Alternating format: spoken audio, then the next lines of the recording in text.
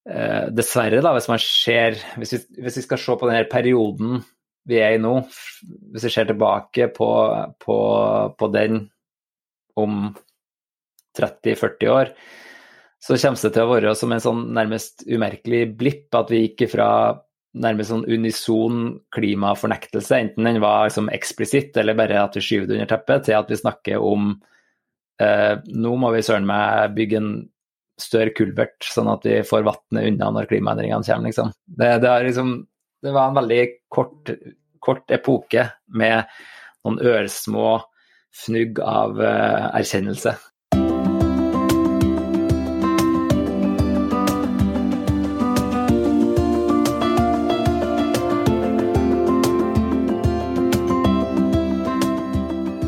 Du hører nå på Stories for the Future, historier for fremtiden. Historier om å tørre å være nybegynner, om å finne den beste hverdagen man kan, om å redde verden, og om å glede seg til mandager. Mitt navn Vesme Klaveness Berge, og jeg blir veldig glad hvis du vil bli med meg når jeg med nysgjerrighet og optimisme prøver å finne ut hvordan vi kan kombinere gode liv med spennende jobber på en klode som synes at det greit at vi her. Velkommen!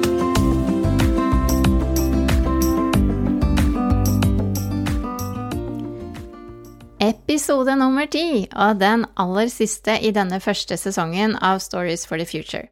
Det har vært en utrolig morsom reise med en stupbratt læringskurve og veldig mange gode nye bekjentskaper.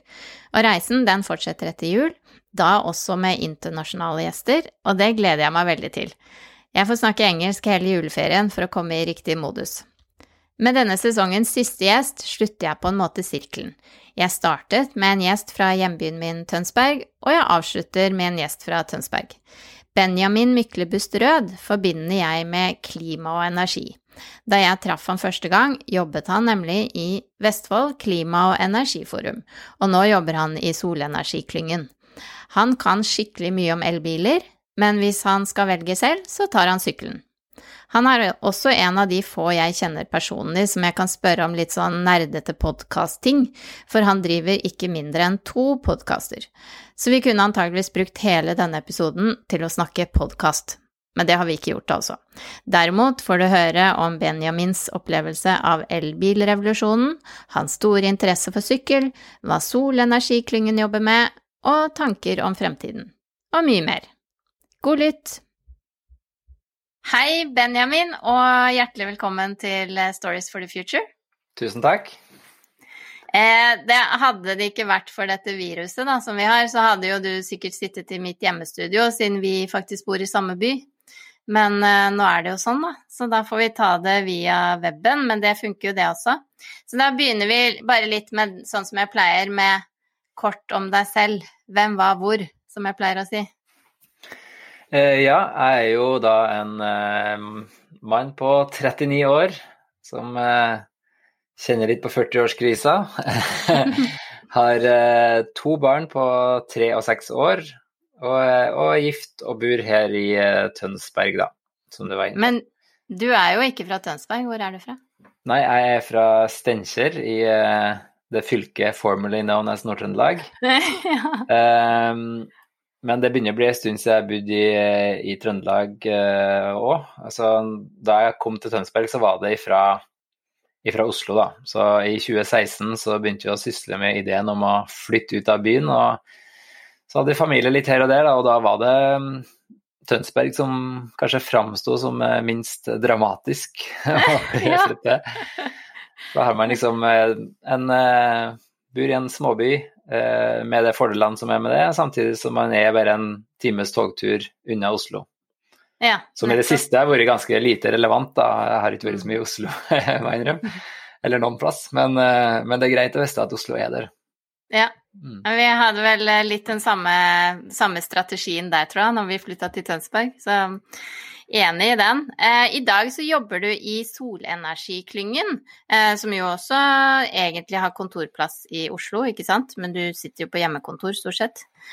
Ja, jeg sitter hjemmekontor på en måte uavhengig av koronasituasjonen, men Solenergiklyngen har da faktisk kontorer på Fornebu, så det jo I Bærum kommune. Det har jo betydning I mange sammenhenger, om det fylkeskommunal tilhørighet eller smittevernregler i Oslo eller hva som helst.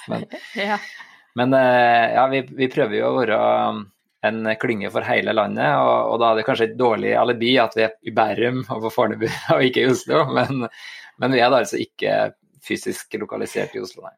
Nei, nettopp. Vi kommer tilbake til solenergiklyngen, og altså i tillegg til det så skal vi også snakke en del om podcaster, for du driver ikke mindre enn 2 podcaster, så det vil jeg veldig gjerne høre mer om. Men først litt sånn bakgrunnsmessig. Hvor kommer du fra sånn utdanningsmessig?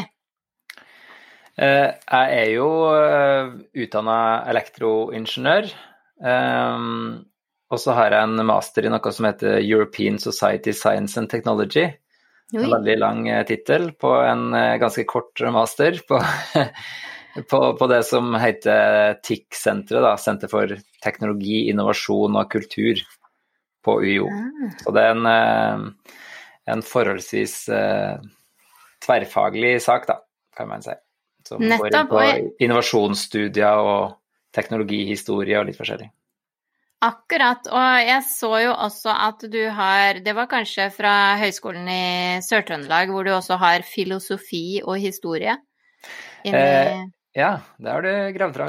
Nei, det er fra NTNU da. Men det jo for så vidt en og samme ting. Det Høgskolen i Sør-Trøndelag som jeg har studert på, jo en del av NTNU nå. Ja, nå det det. Stemmer. Så litt sånn utradisjonell da, det ikke den helt standard bakgrunnen. Og så jeg også i min gravevirksomhet, så jeg også at du har jobbet litt i CERN. Ja, og CERN har nok litt av æren for at jeg har vært en litt mer sånn tverrfaglig retning. Det kanskje jeg endte opp som sånn technical student på CERN i 2004.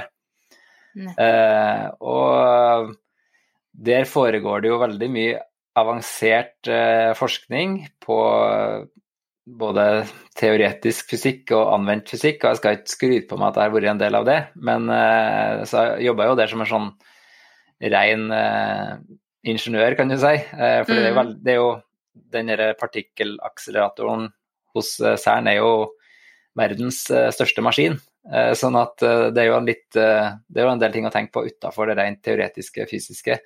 Ja, det vil jeg tro. Men som et miljø så det jo en ganske interessant plass med ekstremt mange nasjonaliteter og masse forskjellige forskningsmiljøer da, som kanskje liksom løftet min interesse for å se på teknologi og forskning på et litt mer overordnet nivå da, enn med skrujern og multimeter. Nettopp. Men da du var ferdig utdannet da, var det innlysende for deg hva du skulle bruke utdannelsen til? Eller hvor? Nei, det var jo...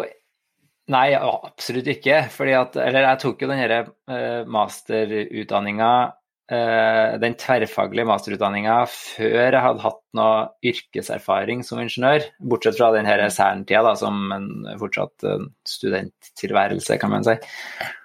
Så det å bygge på en sånn ingeniørutdanning med en sånn utdanning ikke nødvendigvis noe tydeligere hva du skal bli da, kan du si.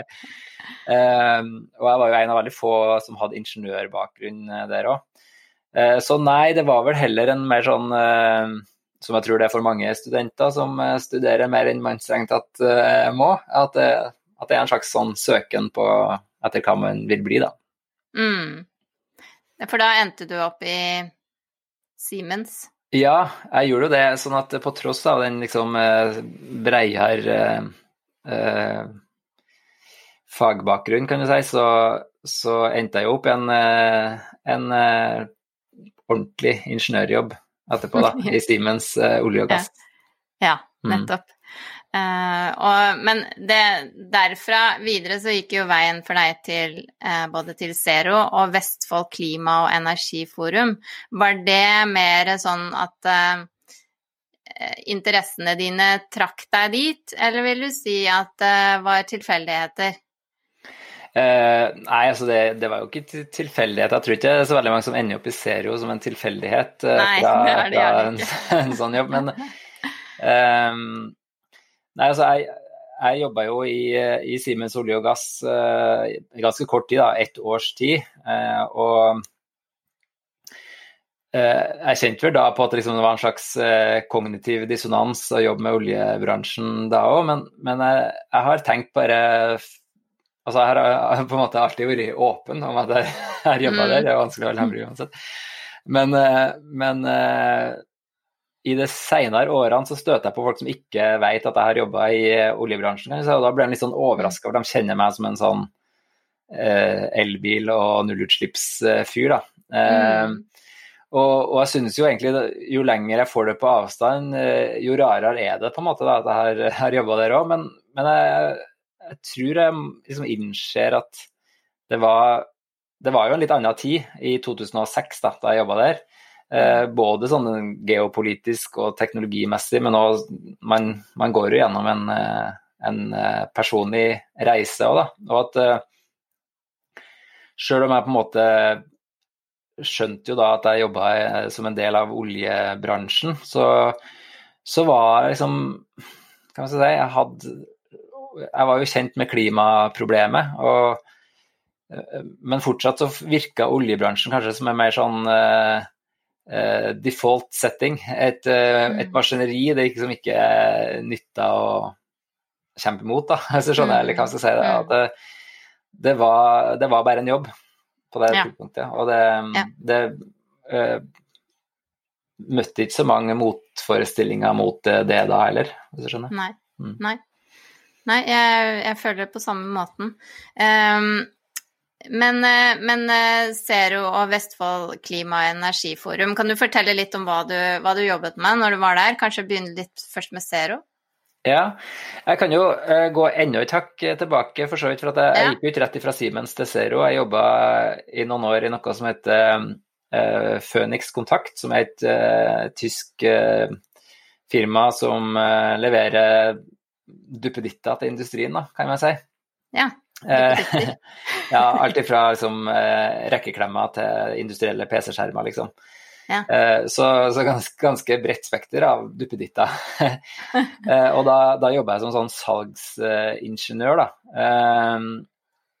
Og det betyr at man selger duppedittene og lærer opp folk i opplæring av ting som industrielle IT-komponenter og sånne ting.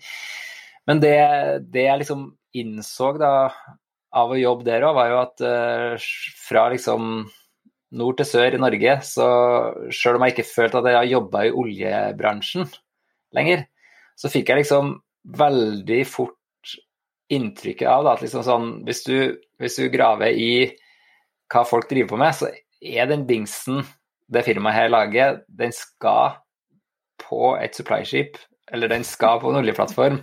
Den skal til sjuende og sist i oljen.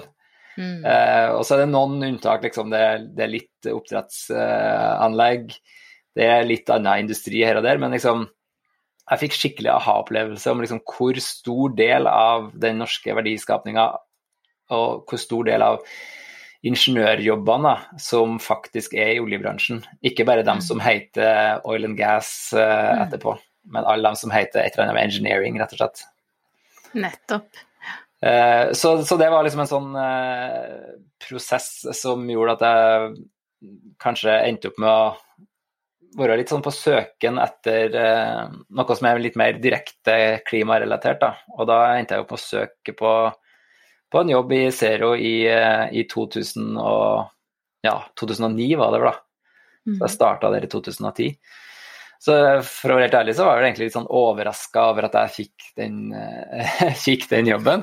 Men jeg tror jeg var litt sånn jeg var i et sånt heldig tidspunkt. Igjen så liksom jeg tror ikke vi må glemme av hvor lenge siden 2009 er i liksom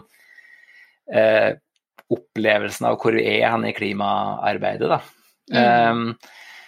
Men jeg var i et sånt heldig tidsvindu der at Zero, de var nok litt på utkikk etter flere som hadde ingeniørbakgrunn og som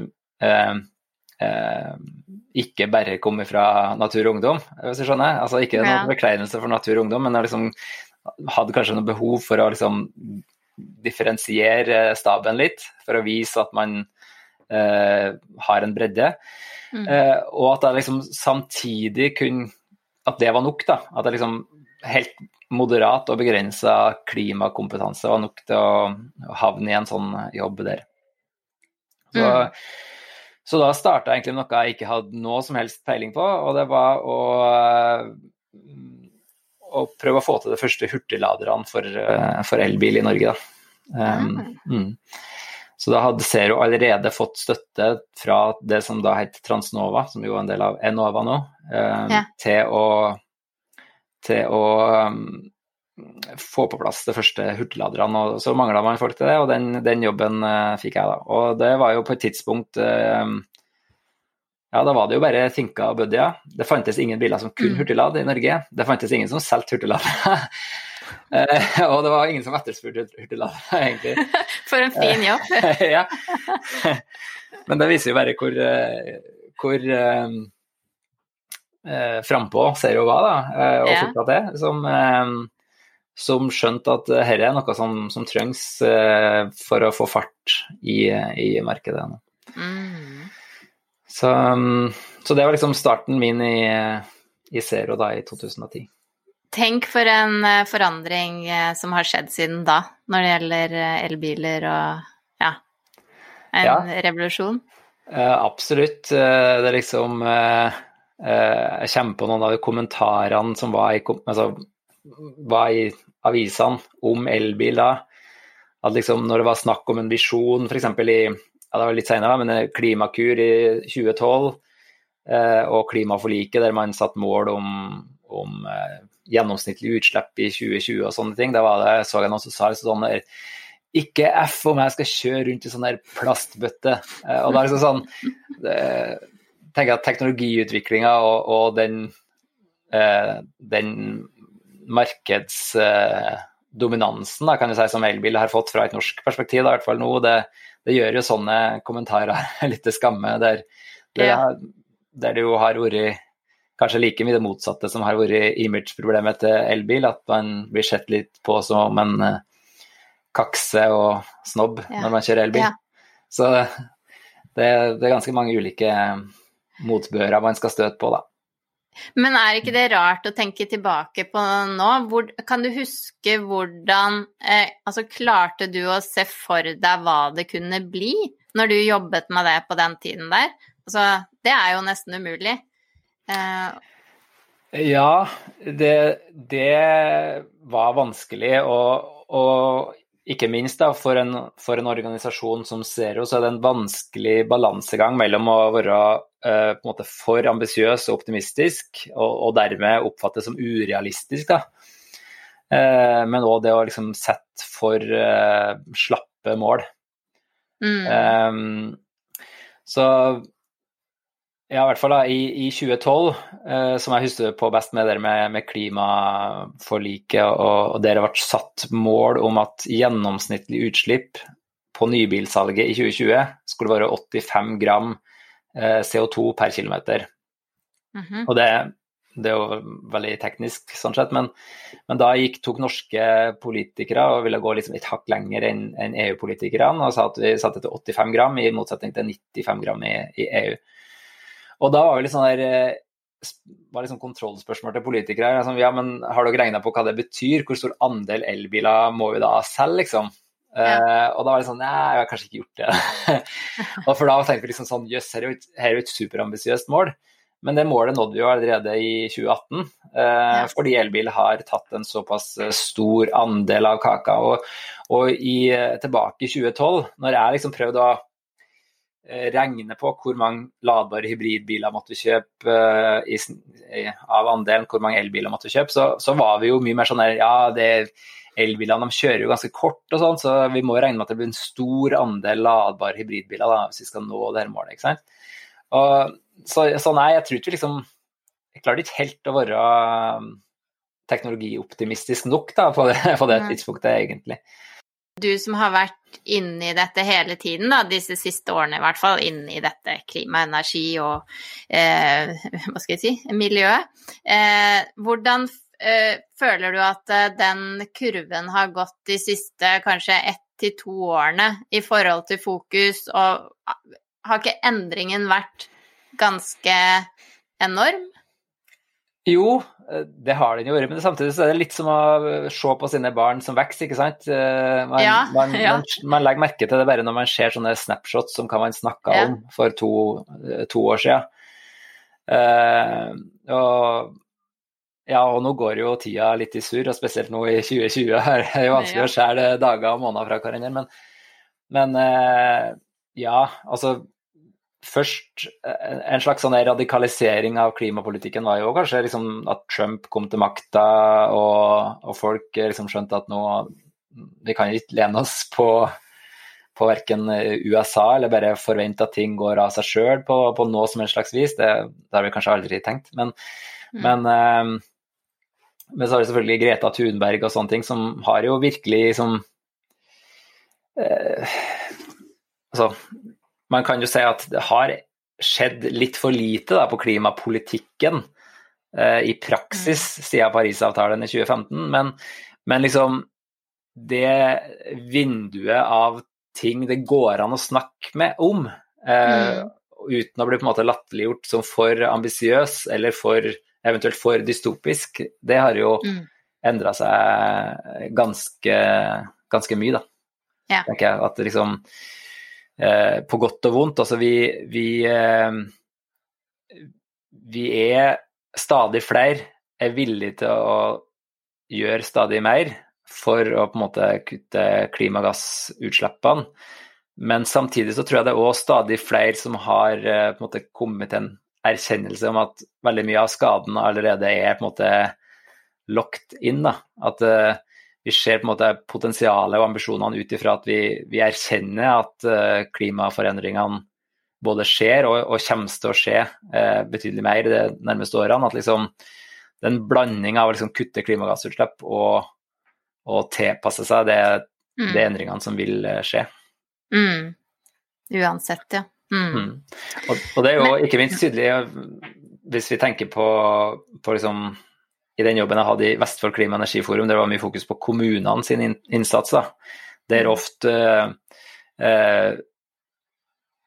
klimagasskutt og klimatilpasning er liksom stadig mer en del av samme pakken, samme samtalene, samme talene. Og der man liksom dessverre da, hvis vi skal se på denne perioden vi er i nå, hvis vi ser tilbake på den om 30-40 år, så kommer det til å være som en sånn nærmest umerkelig blipp at vi gikk fra nærmest sånn unison klimafornektelse, enten den var liksom eksplisitt eller bare at vi skyver det under teppet, til at vi snakker om nå må vi søren meg bygge en større kulvert, sånn at vi får vannet unna når klimaendringene kommer. Liksom. Det var en veldig kort epoke med noen ørsmå fnugg av erkjennelse. Ja, det var en fin måte å si det på. Men ok, over til sol, for nå jobber du i solenergiklyngen. Du sa litt grann i starten der, men kan du fortelle litt om, jeg tror mange som hører på her vet litt om hva solenergiklyngen er, men det er helt sikkert like mange som ikke gjør det. Så kan du fortelle litt om hva dere jobber med, og hva du gjør? Ja, solenergiklyngen har jo eksistert i sånn cirka 7 år, og det på en måte 7 årene viser bare hvor raskt ting går da, egentlig. For 7 år siden så var det jo bare solenergi var liksom ensbetydende med fyrlykter som var helt langt ut i hutigheta og trengte litt strøm, og høtter og sånne ting, til at det nå hovedsakelig dreier seg om å få det på bolig, hustak og næringsbygg og industribygg og sånne ting da. Så og det er jo fra et sånt norsk perspektiv at vi ønsker det, men solenergiklyngen er jo en bransjeklynge av og for solenergibedrifter, og det spenner jo veldig bredt da, fra RSE Solar i Kristiansand, som produserer solcellesilisium i mer sånn, kan vi si, det er jo en del av den norske kraftkrevende industrien som vi av og til snakker om, til dem som faktisk installerer solcellepaneler på taket, og til rådgivende ingeniører og bedrifter som selger produkter og teknologi for solenergi i andre land, sånn som solparker i Afrika, eller sånne små solcellelamper til nødhjelp og så videre. Så jeg bruker å si at liksom, hvis det hadde vært en matklynge, så hadde det vært liksom, det hadde vært både svinebønder på Jæren og andelsbonder på Innlandet og verdens matvareprogram i alltid ett, liksom. Så det er ikke en sånn veldig entydig forretningsidé eller teknologi som er fellesnevneren, annet enn liksom at solenergi er det vi snakker om da. Ja, nettopp. Og du blant annet der, så har jo du podcast som heter Solenergiklyngen. Ja, jeg er ikke like oppfinnsom som det. Sånn at nei, det er fint, det. Det sier jo hva det er. En podcast fra Solenergiklyngen, rett og slett. Ja, rett og slett. Fordi, som du var inne på, det er mange som har hørt om Solenergiklyngen, men ganske mange flere som ikke har hørt om Solenergiklyngen, så det var liksom en anledning til å prøve å bruke det navnet litt utad. Ja, og der er på en måte målsetningen du intervjuer fagfolk og folk innenfor bransjen da, men også innenfor andre typer fornybar energi, eller er det kun sol? Nei, det er ikke kun sol. Jeg tenker at sol er liksom navet og det vi kommer tilbake til stadig vekk, men solenergi er jo relevant for veldig mange forskjellige ting, ikke sant? Akkurat som det er relevant for å skaffe lys til folk i Afrika, det er relevant for arbeidsplasser, for i en fremtid der masse andre ting blir automatisert. Det er relevant i kraftnettet, relevant for dem som driver med batterilagring, det er relevant i sammenheng med vindkraft. Det er på en måte nesten ikke grenser for hvor man kan ta det med da. Nei. Nettopp, og der hører man jo, altså kurvene går jo bratt oppover, eller hvis du tenker sånn verdensbasis i hvert fall da, bratt oppover eller bratt nedover i forhold til pris da, bratt oppover i forhold til utbredelse. Men i Norge så har jeg skjønt at vi ligger på en måte litt sånn bak våre naboland, for eksempel Sverige og Danmark blant annet.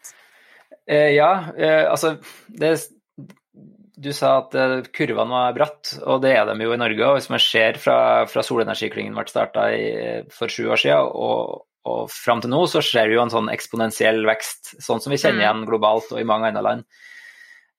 Men hvis man zoomer inn og ser på tallene, så er jo den eksponentielle veksten er jo fra bittesmå tall, og det er jo fortsatt lite da, i Norge. Altså, selv om veksten er bratt, og vi snakker en del om det, så er det jo sånn at i Sverige så installerte de i første halvår 2019 like mye solenergi som vi har i Norge da.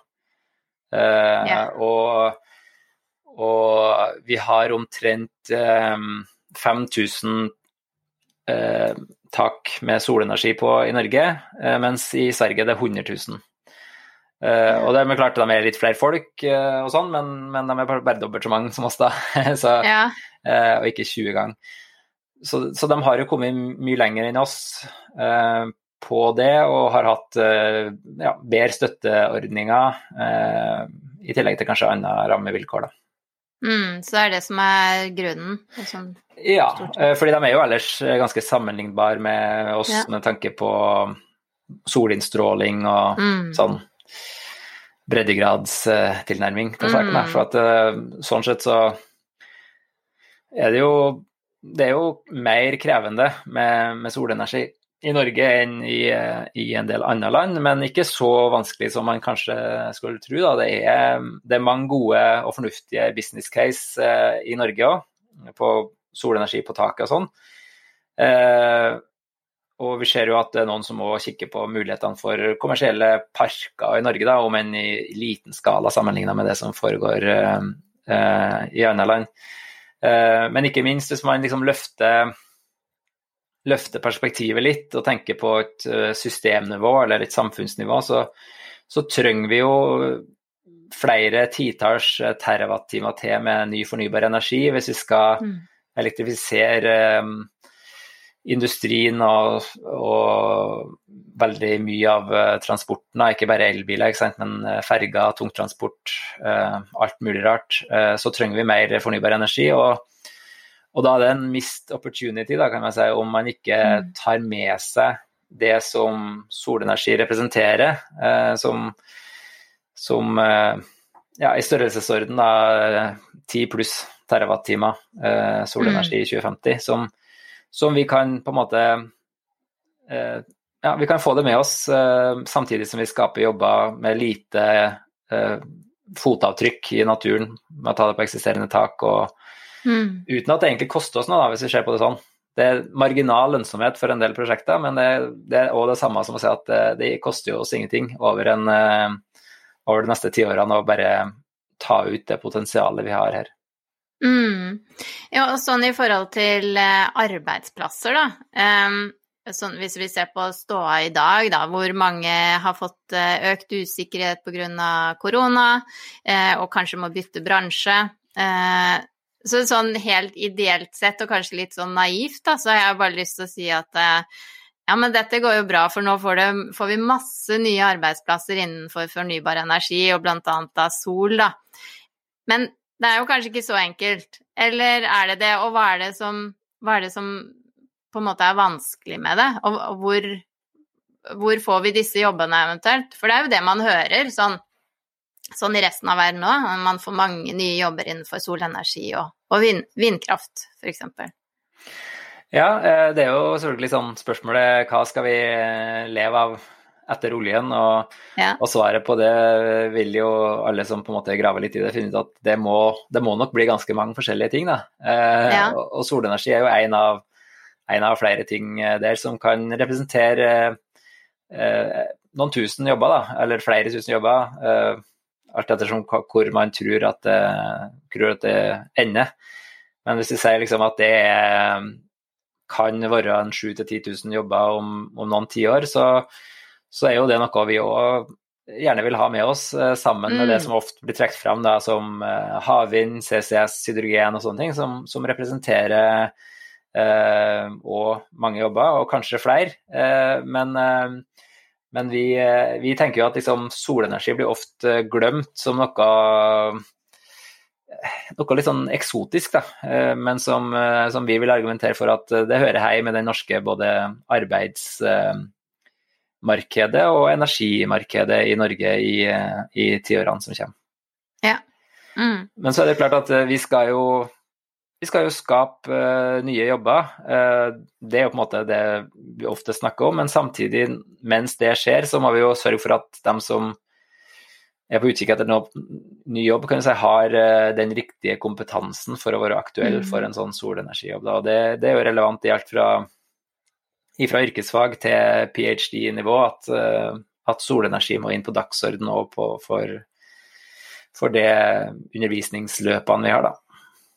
Jobber dere noe med det i solenergiklyngen? Altså sånn mot utdannelsesinstitusjoner? Det er en av de tingene. Du spurte jo egentlig hva jeg jobber med, og, og det svarer jeg egentlig ikke så mye på. Og en av de tingene jeg jobber med er jo å koble bransjen tettere på for eksempel masterprogrammer innenfor energi, sånn at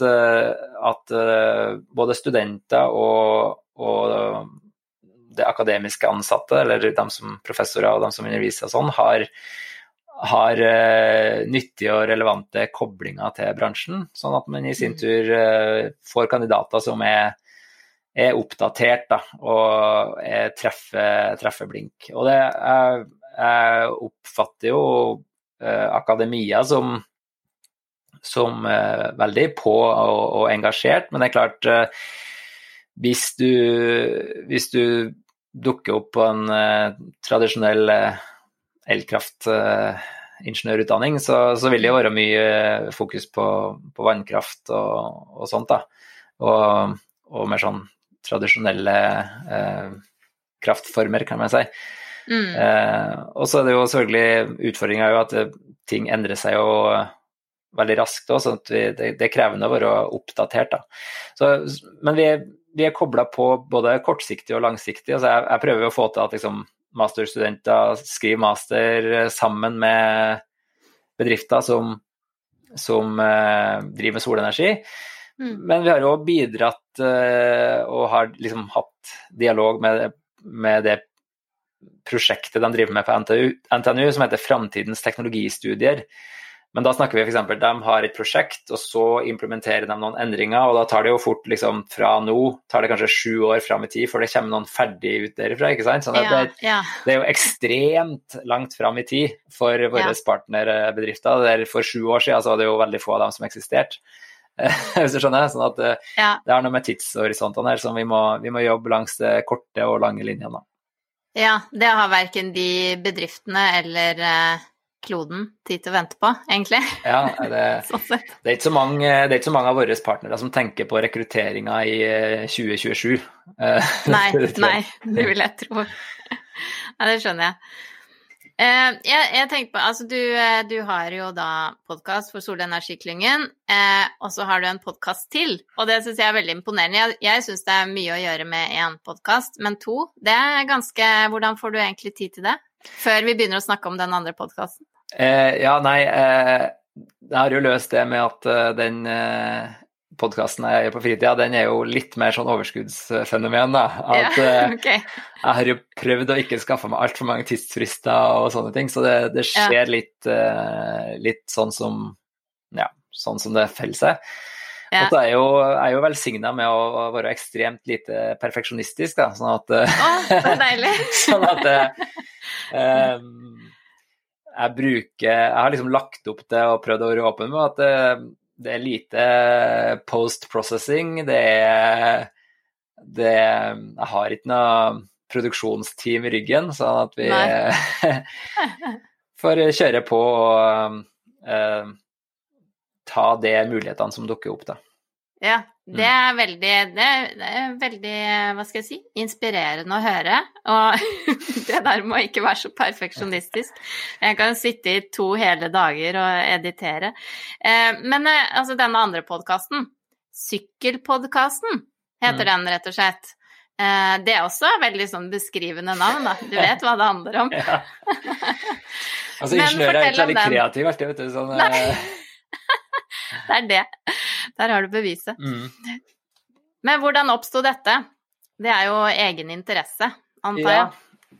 Nei, altså faktisk så er jo ideen til en sykkelpodcast, den er eldre enn solenergipodcasten. Det var liksom noe jeg hadde lyst til å gjøre. Jeg har jo, på tross av at jeg jobbet mye med elbil og lading og sånn, så tror jeg jo kanskje mange har oppfattet meg som til sjuende og sist mer interessert i sykkel når det kommer til stykket da. Ja. Og så var det jo sånn, kanskje det var litt sånn forløsende med at jeg startet den her podcasten i arbeidstida med litt mer sånn litt mer deadlines der da. Jeg prøver å komme ut en gang i uka med den. Men da var liksom terskelen var litt lavere da, for å bare starte med det, fordi det finnes jo helt utrolig mange podcaster, men fortsatt så er det ganske mange nisjer da, og jeg oppdaget egentlig med at jeg var ute etter å finne en podcast som dreide seg om sykkel, og som var norsk, og som ikke handlet om Tour de France, liksom, eller bare det råeste utstyret og sånne ting, men som dreide seg om sykkel da, så jeg har tillatt meg å være liksom litt mer kreativ og kalle sykkelpodcasten for sykkelpodcasten, det er vel det, hva det er? Sykkelkultur og livet på hjul. Ja, jeg leste det. Ja. Så det er tanken min at det skal liksom beskrive hva det dreier seg litt om da, at selv om den jo er liksom ganske åpen post, det er ikke så veldig avgrensende hva det dreier seg om, men det skal ikke handle om sykkelsport da, det var tanken min. Nei. Jeg har snakket med en episode som ikke har kommet ut ennå, men det har jo med en sykkelantropolog, kan man si. Finnes det? Neida, hun kaller seg vel byantropolog da, men det en episode som folk kan glede seg til. Til ting som mer sånn spesifikt om elsykkelrevolusjon, hva det som foregår. Og har hatt en prat med Einar Wilhelmsen, som byråd for finans i Oslo, og tidligere Zero-kollega da, og nå MDG-politiker, og der har de jo gjort veldig mye i Oslo for sykkelinfrastrukturen, og vi snakket litt om liksom, hvorfor det viktig med å sykle om vinteren, hvor viktig infrastruktur kontra kanskje sykkelkultur da, og så videre. Det åpen post om sykkel. Men si litt om ditt eget forhold til sykkel da. Hvordan det mer sånn i treningsretning, eller det til hverdagsbruk og sånn, altså transportmiddel? Nei, det jo hovedsak et transportmiddel. Altså, jeg har snakket med flere folk i podcasten min om hvorfor du interessert i sykkel, og da det gjerne et eller annet en hendelse som har utløst at de har funnet ut at sykkel det funker kjempebra i hverdagen. Men for min del så tror jeg litt sånn, jeg tror Arne Næss som sa at liksom han klatret fordi han aldri sluttet å klatre, alle barn klatrer, og han har bare aldri sluttet liksom. Og sånn det kanskje litt med sykkel, jeg har bare aldri sluttet med det. Det har alltid vært ordet der, som et transportmiddel, og det har inntil de siste årene virket litt dust å skaffe seg bil, rett og slett. Ja, nettopp. Men så har det jo sykkelsport har jeg aldri drivet med da, men jeg har vært litt sånn der gruppepressa inn i å bli med på sykkelbirken, eller Birkebeiner-rittet en gang i tida, som det har vært med den første, med den eneste gangen sånn sett da. Men jeg har jo da ikke drivet med så mye sport i det hele tatt, og ganske mye av den mosjonen min har jo kommet fra å sykle til jobben, og så var det jo brått slutt med det. Ikke bare fordi at jeg fikk jo den jobben her med på en måte hjemmekontor før korona, men da det ble jo lite fysisk fostring da, oppdaget jeg plutselig, så da kjøpte jeg meg en brukt racersykkel i våres, som jeg fartet litt rundt med da, for jeg fant ut at jeg måtte ha en sykkel som var litt morsommere å sykle på hvis jeg bare skal sykle for å sykle med en tur da. Ja, skjønner. Men du elsykkel, eller har du ikke elsykkel? Nei, jeg har ikke elsykkel, men jeg har hatt det da.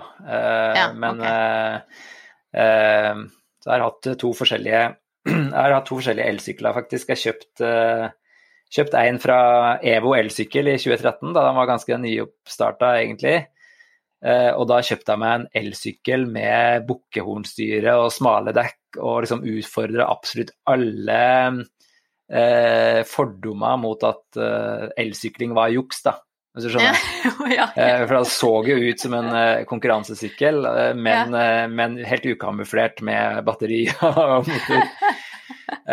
Så det var litt, det var en lærdom i det også, men den liksom, elsykkel juks-tanken, den virker som har forsvunnet da fra folkeopinionen. Det gjør det, for det synes jo jeg for bare noen få år siden, men der har jeg fullstendig endret mening. Så jeg synes ikke lenger at elsykkel juks. Så jeg har egentlig veldig lyst på en elsykkel. Ja, jeg hadde en ganske kjip elsykkel senere, som jeg brukte da jeg hadde litt lengre leveranse i barnehagen og sånt. Og så det jo godt etablert egentlig at man får mer trening med elsykkel enn med vanlig sykkel, fordi at folk med elsykkel sykler mer, de sykler lenger og sykler oftere, tar sykkelen i stedet for bilen og sånn, men jeg oppdaget vel at da jeg jobbet hos Fylkesmannen i Vestfold, da, som var arbeidsplassen min, da jeg jobbet i Vestfold Klima- og Energiforum, at nå syklet det 3,5 kilometer tur-retur hver dag, og det kommer jeg til å klare å gjøre uten elsykkel, så da salte jeg den faktisk da. Så nå har jeg syklet på Det mange som kanskje tror at jeg veldig opptatt av sykkelutstyr og sånn, men jeg sykler på en skrotsykkel som jeg fant da et år her Tønsberg kommune har en sånn grovavfallsinnsamling 2 ganger i året, så da fant jeg den i en haug i veikanten, og det den jeg sykler på fortsatt, faktisk. Ja vel, artig. Men det jo akkurat det som du har jo barn i barnehage, eller i hvert fall, ikke sant? Begge 2 i barnehage. Ja, hun eldste har startet på skolen i år da. Ja, ok. Men du har likevel dette transport- og frakt-logistikken da, for jeg føler at det det som på en måte, hva skal jeg si, ødelegger litt for at denne syklen blir et sånn hverdagstransportmiddel da, for min egen del og kanskje for en del andre, at hvordan får man det til på en måte? I mitt tilfelle så det ikke så veldig komplisert da, siden 3-åringen min har jo gått til barnehagen selv, siden han kunne gå, siden vi bor 50 meter under barnehagen, sånn cirka. Okay.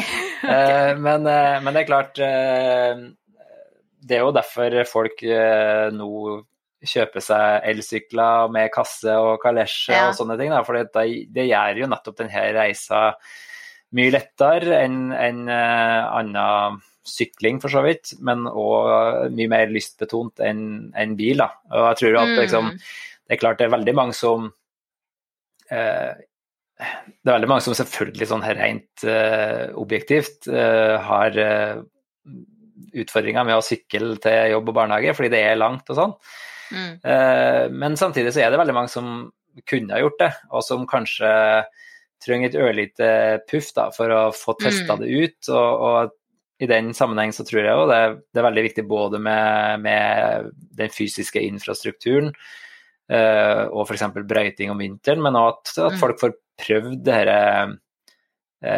elsyklene og andre sykler som mer praktisk da. Og da litt igjen til kjernen med sykkel som sport kontra sykkel som transport da, at hvis du prøver å frakte ungene dine i barnehagen med blaute klær eller det helst tilbake fra barnehagen med blaute klær, men alt mulig pikkpakk og sånne ting på en sykkel som laget for sport, så blir det ofte ikke noe sånn kjempehyggelig opplevelse da. Nei, sånn at det akkurat som vi ikke kjøper dress og bunad på XXL, så det liksom grunnet til at liksom, det har dukket opp en del spesielle sykkelforretninger nå som selger sykler som faktisk laget for det her formålet og både kommuner og sånn som Zero og alt mulig sånt har vi jo vært med på å vist fram elsykler til folk, fått dem til å prøve det og liksom får elsykkelglise som man har snakket om, men jeg tror jo at liksom, det fortsatt veldig mange som har hatt godt av å prøve bare ta turen til jobb med en kul sykkel og sjekke om ikke det kunne faktisk vært morsomt da. Ja. Her i Tønsberg så har vi jo, du og jeg, vi bor jo på samme side av et veiprosjekt som har sett noen kjepper i hjulene, holdt jeg på å si, for bilismen i Tønsberg. Og da var det jo liksom en periode der man oppfordret folk til å sykle i stedet for å kjøre bil, fordi at oppgradering av veien som skal øke kapasiteten på en måte gjør at nå må folk sykle, men det liksom, det jo nærliggende å tro at hadde ikke bare kunnet fått flere folk til å sykle, og så beholdt den gamle veien da. Liksom sånn, for en par milliarder kroner som sånt 900 meter vei koster, så kan du kan subsidiere ganske mange kule sykler da. Det sant. Ja, det mye som kunne vært gjort der.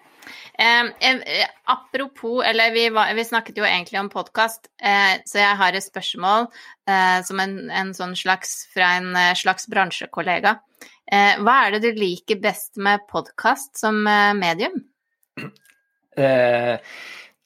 Det synes jeg ble ganske tydelig for meg selv når jeg startet med den podcasten i Solenergiklyngen, fordi at det jo faktisk et helt genialt kursopplegg for deg selv. Når jeg kommer inn i altså jeg har jo jobbet tilstøtende solenergi før, jeg jobbet litt med kraftnett og jobbet litt med solenergi i Vestfold Klima- og Energiforum og sånn, men jeg kjente jo ikke aktørene så godt, jeg kjenner ikke liksom, teknologibarrierene så godt.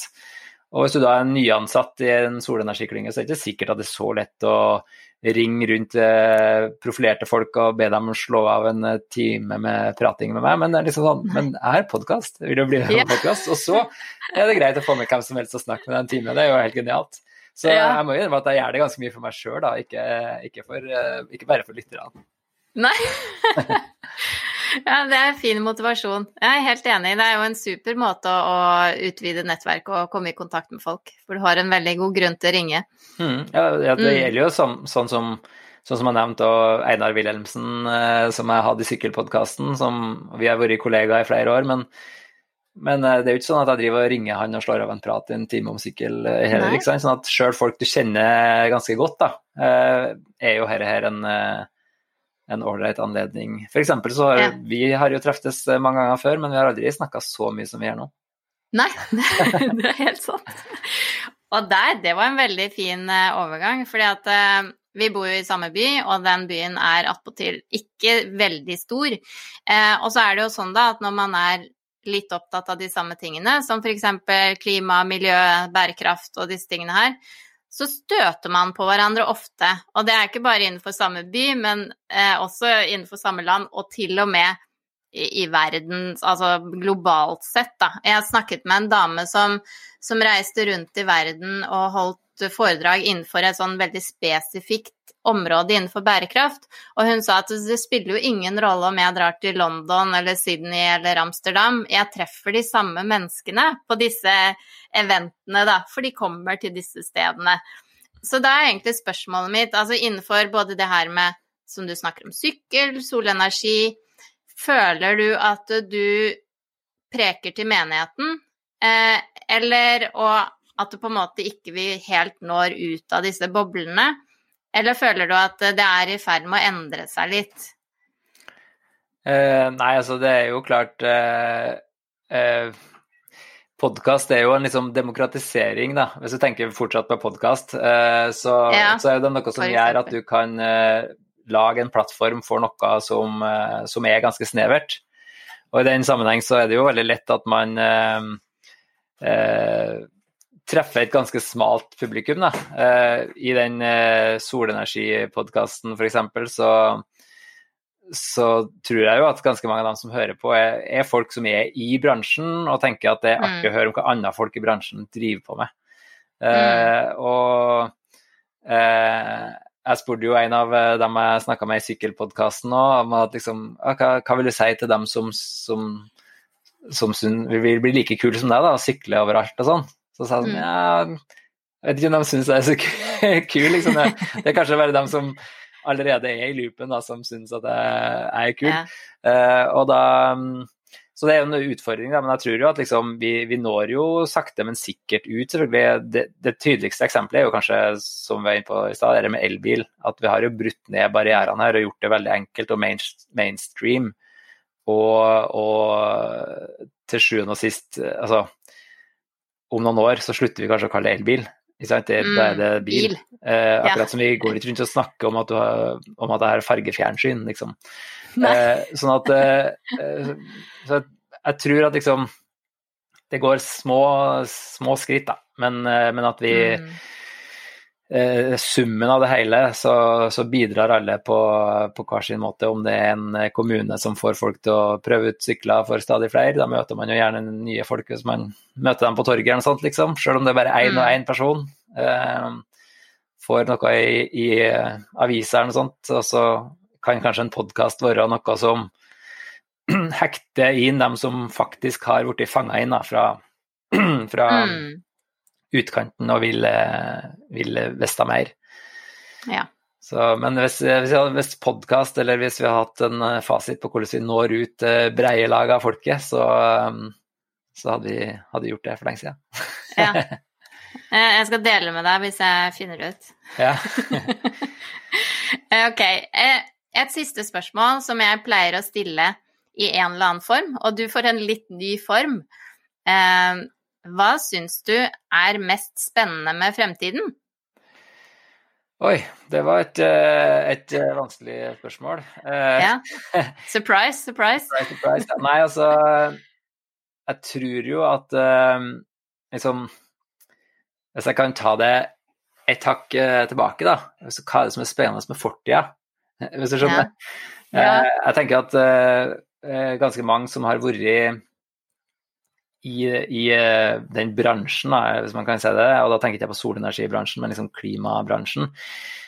Man blir på et eller annet tidspunkt tatt av en litt sånn depresjon av at liksom man tror ikke at dette går bra, da.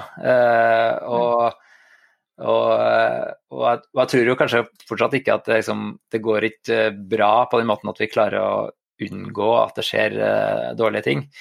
Men for å liksom bøte på liksom overdosen av sånn klimagreier, så har jeg lest en god del om liksom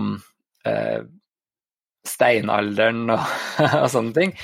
Og da kan man jo bli tatt av en litt sånn tristesse av det også, ikke sant? Så at den verden som vi kjenner, fra liksom helt ifra førindustriell tid til nå, så har vi har jo tapt enorme mengder natur allerede. Vi har mistet masse arter som har utdødd på grunn av mennesker, vi har mistet store skoger i Europa og sånne ting.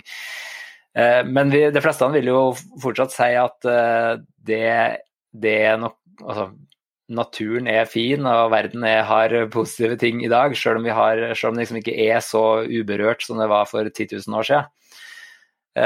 Men jeg tror at også i fremtiden, selv om vi liksom kommer til å få overvann på Tønsberg Torg, vi kommer til å få flyktninger, vi kommer til å få alt mulig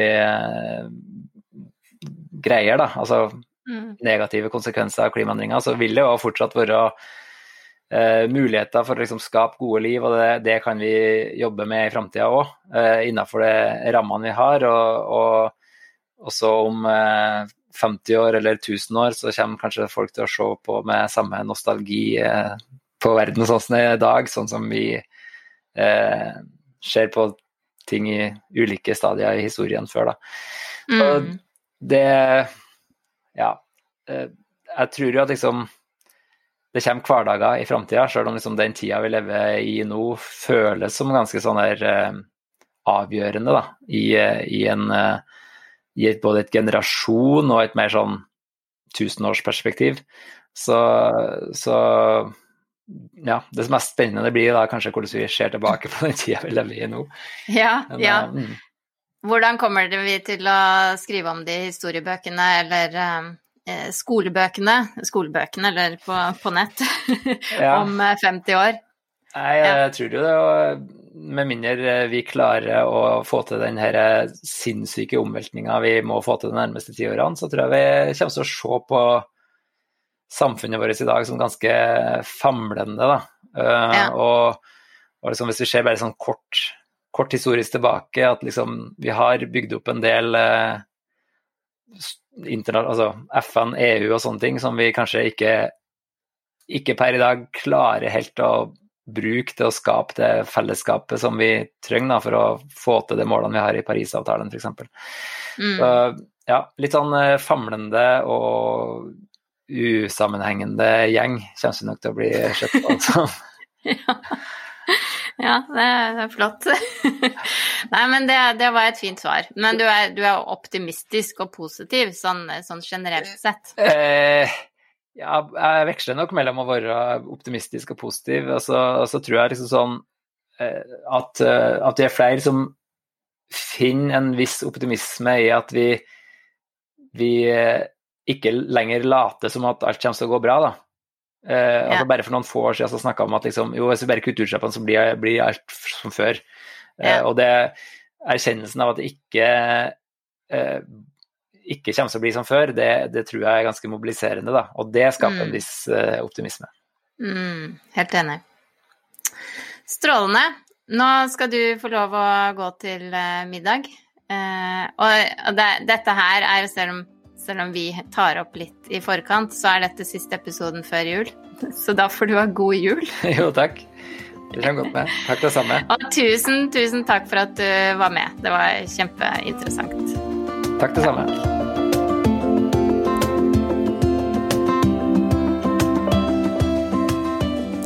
And that's a wrap, som jeg må begynne å si etter jul.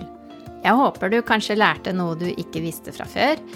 Og hvis du har lyst til å lære mer eller følge med på mye av det som skjer innenfor solenergi, anbefaler jeg å abonnere på podcasten fra Solenergiklyngen. Og hvis du er interessert i sykkel, hør sykkelpodcasten. Jeg begynner å like disse selvforklarende navnene. Jeg legger ved linker til begge podcastene. Nå blir det en aldri så liten juleferie for Stories for the Future, men jeg er tilbake 8. januar. Da med en mer internasjonal touch, men med det samme fokuset på å finne inspirerende historier for fremtiden.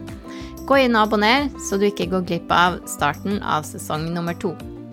Jeg ønsker alle en god jul. Husk munnbind og antibac, og fatt mot. Vi går mot lysere tider. Vi høres!